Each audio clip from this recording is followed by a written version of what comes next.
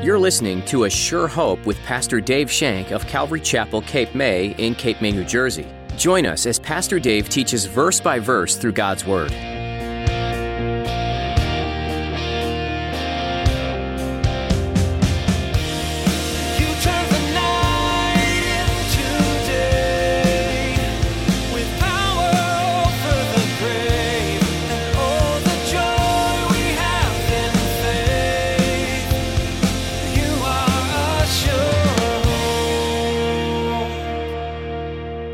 Wipe his feet meant her hair had to be down. Jewish ladies did not wear their hair down in public. Their hair was always bound. They were not allowed to put their hair down in public. That's how humble she came before him. She let her hair down and came before him. And according to Matthew and Mark, she not only anointed his feet, but she poured the thing over his head and anointed his body. He was anointed from top of his head to the tip of his toes. She'd anointed his whole body. To me, this is worship at its best. Just as Mary worshiped Jesus through serving him out of true love and devotion, you should do the same. You should do everything you can to worship God in being a servant for him. Today, Pastor Dave challenges us to take a second look inside ourselves at our true intent when worshiping God. Now here's Pastor Dave in the book of John chapter 12 as he continues his message, Waste or Worship.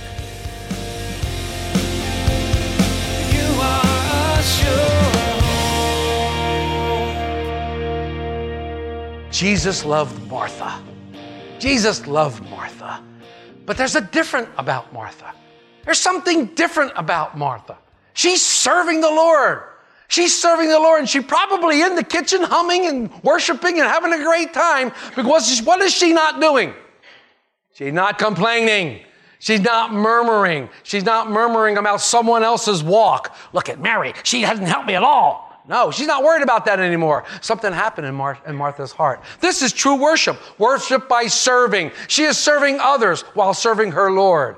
And she's doing it out of the goodness of her heart because of what the Lord has done for her. See the difference? She's not serving out of obligation. She's serving because Christ has served her. Christ died for her. So she's giving back because she loves him. She's giving back because the Lord loves her so much. And I like this. I think this is great. She's no longer complaining. Serving Jesus by serving others. Serving with the intent of honoring Jesus, not for appearances, not for status. Look what I did. Not for status or appearances. Simply serving out of love and devotion for Jesus. That's why she was doing it. Love and devotion for Jesus. And this is true worship, folks. When you do all things as unto the Lord, like the scripture says, you are worshiping Jesus through serving. Through serving. You're serving someone not to get something from them. You're serving someone just to share the love of the Lord with them. This is worship from the heart. Serving is joyful. There's no complaining. There's no murmuring. You're not looking at someone else's walk. You're looking to the Lord and serving with a pure heart. To me, this is a beautiful description of worship through service. Worship through service. Just looking out for the needs of others. Doing it because Jesus loved you so much that you want to help somebody else. You want to share that love of Jesus Christ with somebody else. Laying down your life. Lazarus, on the other hand, is just sitting there. And it's his presence that's worshiping the Lord. His presence alone is worshiping the Lord. Why? Because he's a witness of what the Lord has done. He's serving by being a witness. He's just sitting there. And everybody's like, weren't you dead 4 days ago? He's sitting there. What a testimony of God's love.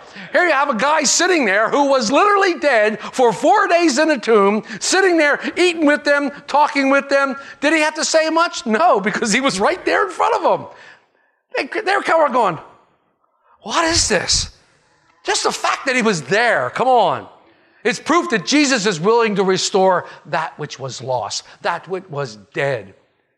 Jesus resurrected his life, gave him new life, and Lazarus is here worshiping by being a testimony for Jesus Christ. Look at verse 9. Sneak over there. Now, a great many of the Jews knew that he was there, Jesus, and they came not for Jesus' sake only, but that they might also see Lazarus, whom he had raised from the dead. And then if you look down to 11, because on account of him, many of the Jews went away and believed in Jesus. Lazarus was serving the Lord, worshiping the Lord through witnessing.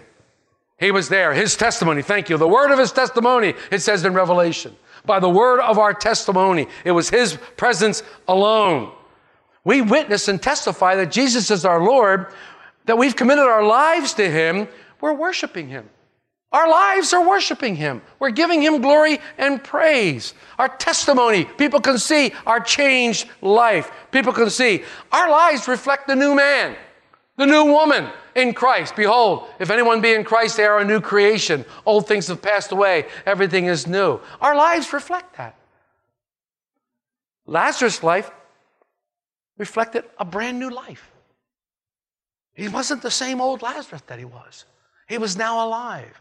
He was dead literally. He was dead physically. We were dead spiritually. Ephesians says, but you he made alive. You he made alive. So it's your witness that you're not in the old life. Now in Jesus Christ, it's a witness of Christ's work in your life.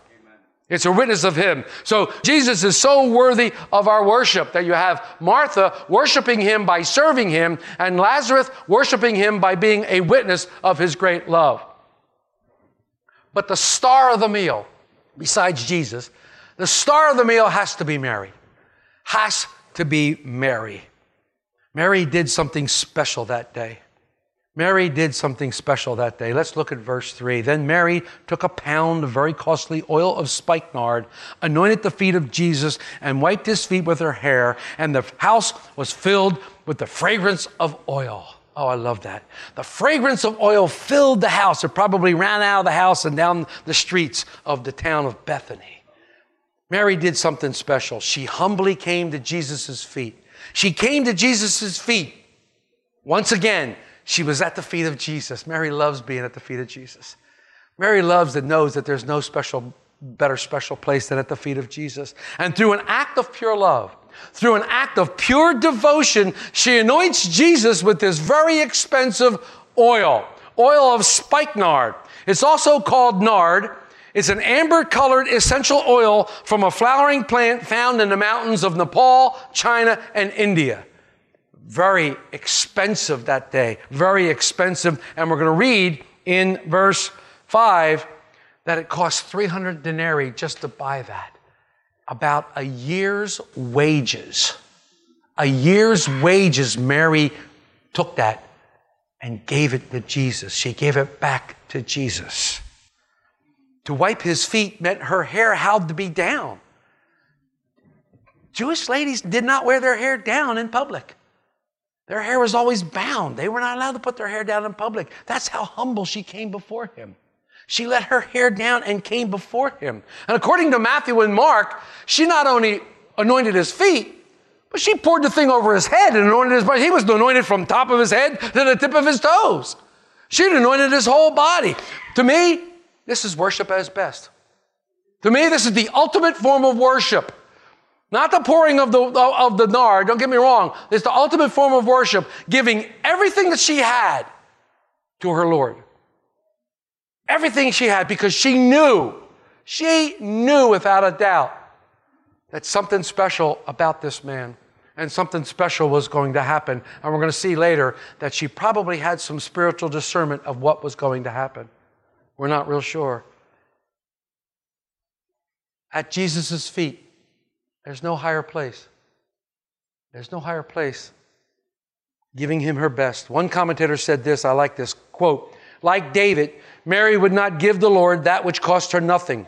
It is easy to give the Lord things that we receive for free. It's easy to give away things that don't cost us anything. But here, Mary gave away what cost her the most. This year's wages. I don't know how much any of you make, but think about spending a year's wage, one whole year's wage to worship the Lord. One whole year's. It's a lot. It's a lot. One commentator said this, he who has religion that costs him nothing has a religion that is worth nothing, nor will any man esteem the ordinance of God if those ordinances cost him nothing. And the great F.B. Meyer said this, quote, where there is true, strong love to Jesus, it will cost us something. Love is the costliest of all undertakings. But what shall we mind if we gain Christ? You cannot give up for him without regaining everything you have renounced, but purified and transfigured, unquote. Giving all to Jesus, giving all back to Jesus. The house was filled with the fragrance of oil. It must have been a beautiful, sweet-smelling savor to Jesus' nostrils. It must have been a beautiful, sweet-smelling sacrifice. She was sacrificing everything she had for her Lord, and she was at his feet. What a beautiful, beautiful picture of pure worship. What a beautiful picture. But the scene quickly changes. The scene quickly changes, and it's very, very sad. Whenever anyone gives their best and everything to the Lord, whenever there is a true act of love, a true act of grace, a true act of devotion to the Lord, whenever there is a true act of worship, others will think it's a waste of time. There will be those who think it's an absolute waste of time. You probably know many people today who think you're wasting your time right now. You could be related to them, I don't know. But many people think what we do when we worship our Lord is an absolute waste of time. They think that it's an absolute waste of time, of resources, and they make slanderous remarks towards you. Hasn't changed a lot, has it? Remember when we studied 1 Samuel? David danced before the ark. Remember David danced before the ark? And his wife rebuked him for dancing before the ark, for worshiping his Lord. When our worship comes from the heart, when our worship comes out of pure devotion to Jesus, you're going to find yourselves criticized by others, and sadly, even by some of your fellow Christians. Let's look at 4 through 6. But one of his disciples, Judas Iscariot, Simon's son, who would betray him, said, "Why has this fragrance not sold for 300 denarii and given to the poor?" This he said, not that he cared for the poor, but because he was a thief and had the money box, and he used to take that which was put in. Mary's act of worship was misunderstood by Judas first, and he speaks out against this. But it's really interesting, because if you go back and read Matthew and Mark's account, they said that the other disciples joined in. The other disciples joined in with Judas's rebuke of Mary for doing this. Yeah. John's narrative, John gives us the benefit of hindsight. He gives us the benefit of hindsight. Clearly that he knows that Judas is a thief. Judas's character is despicable. He's a thief. And he used to put his hand into the jar and steal the money. So everything that he wanted was selfish. Yeah, that 300 denarii that they could have sold it for, I wonder how much of that would have been in his pocket. You know, Judas was thinking of self. Anytime you're worshiping God with a pure heart, don't be surprised if somebody scoffs at what you do. Oh, look at them. I can't believe they're raising their hands. Oh, I can't believe they're doing that. Oh, how horrible. But Jesus would have none of it. I love my Jesus. He's so cool. Look at verse 7 and 8. But Jesus said, "Let her alone. She has kept this for the day of my burial. For the poor you will have with you always. But me you do not have always." Jesus has none of it. He comes to his aid and rebukes Judas. He rebukes him right there. What's interesting to me is that Jesus never criticized Mary's worship. He never said, "Stop. Don't do that." He never did that. What did he say about Mary's worship? What did he say about Mary's worship? And remember, we're discussing it today, some 2,000 plus years later. Well, you got to go to Matthew and Mark to find out what Jesus said about Mary's worship. He said, "Assuredly I say to you, wherever this gospel is preached in the whole world, what this woman has done will also be told as a memorial to her." 2,000 years later, we're talking about that right now, right? A memorial to her as an example of worship. An example of true, pure, devotional worship. How precious this must have been to Jesus. How precious this must have been to our Jesus. You know, he loves it when we worship him in sincerity and truth. He loves it when your heart is pure. Now, I'm not as naive as many of you think I am. In fact, I'm a rather intelligent fellow from time to time. And I know that many of you come to church with things on your mind. Many of you come to church with problems and with difficulties in life, and many of you probably with your spouse have a great argument before you get here. That's just what happens. Many of you even have a better argument on the way home. It's just what happens. I know that. All right? I know that. And in fact, even sometimes when we say, okay, we're going to do the blessing, and I want you to say it to each other, I hear moaning even from the worship team. Oh, no, not again. Oh, man. Oh, jeez. Is this guy crazy? Oh, my gosh, I have to bless somebody? And I know some of you, when we say stand in worship, you go, oh, here we go again. Oh, my gosh, okay. I know that. But think about it. Think about who's listening to that conversation. Think about who's looking at that as you do that. Think about that. We're supposed to be worshiping our Lord. Don't come in here thinking that it's going to be part of a show. Don't come in here thinking it's going to be part of... Worship Him. Worship Him. Some people close their eyes and just worship Him, and man, you tell you what, you can see a beauty and a joy on their face when they're worshiping the Lord. It's wonderful to see somebody worshiping the Lord. But He loves it when we worship Him in sincerity, when we give our entire devotion to Him. Mary's one act of worship, we're being blessed 2,000 years later. That oil is still filling this room today. The fragrance of the Holy Spirit is filling this room with that fragrance, and we go, thank you, Lord. Thank you for sharing this with us. Can you imagine? He's allowing us to share in that fragrance. He's allowing us to share in what Mary did. What a wonderful Savior. What a wonderful God. Did Mary have spiritual discernment about Jesus' death? Sounds like it. Jesus said, well, wait a minute, she's doing this for my burial. She's doing this before my burial. Did she have a sympathetic insight to the future? Maybe Mary got this discernment by sitting at His feet all those years. Maybe Mary got this discernment by listening to His words as she sat there and listened to Him time and time and time again as He spoke. Maybe Mary picked up some things that everybody else seemed to miss. And Mary might have had spiritual discernment, so she goes, you know what? I won't be able to honor Him in a couple days from now. I'm not going to be really able to honor Him the way I want to honor Him because you know what? He's going to be dead. But now I can honor Him. I can do this with Him looking. I can do this face to face with Him. And I can tell Him how much I love Him by doing this. Maybe she had that spiritual discernment. I don't know. It doesn't really say, but it looks that way. Many believe that the rebuke of Jesus was an instrumental part in Judas's betrayal of Jesus. Remember last week we talked about the final straw? Remember last week we talked about the final straw, the one that broke the camel's back, etc. This might have been the final straw for Judas. Maybe he thought, well, wait a minute, he's going to die. Where's my part in the kingdom? I thought I was going to help rule with him. I thought I was going to have some part in the new kingdom. Where's my part?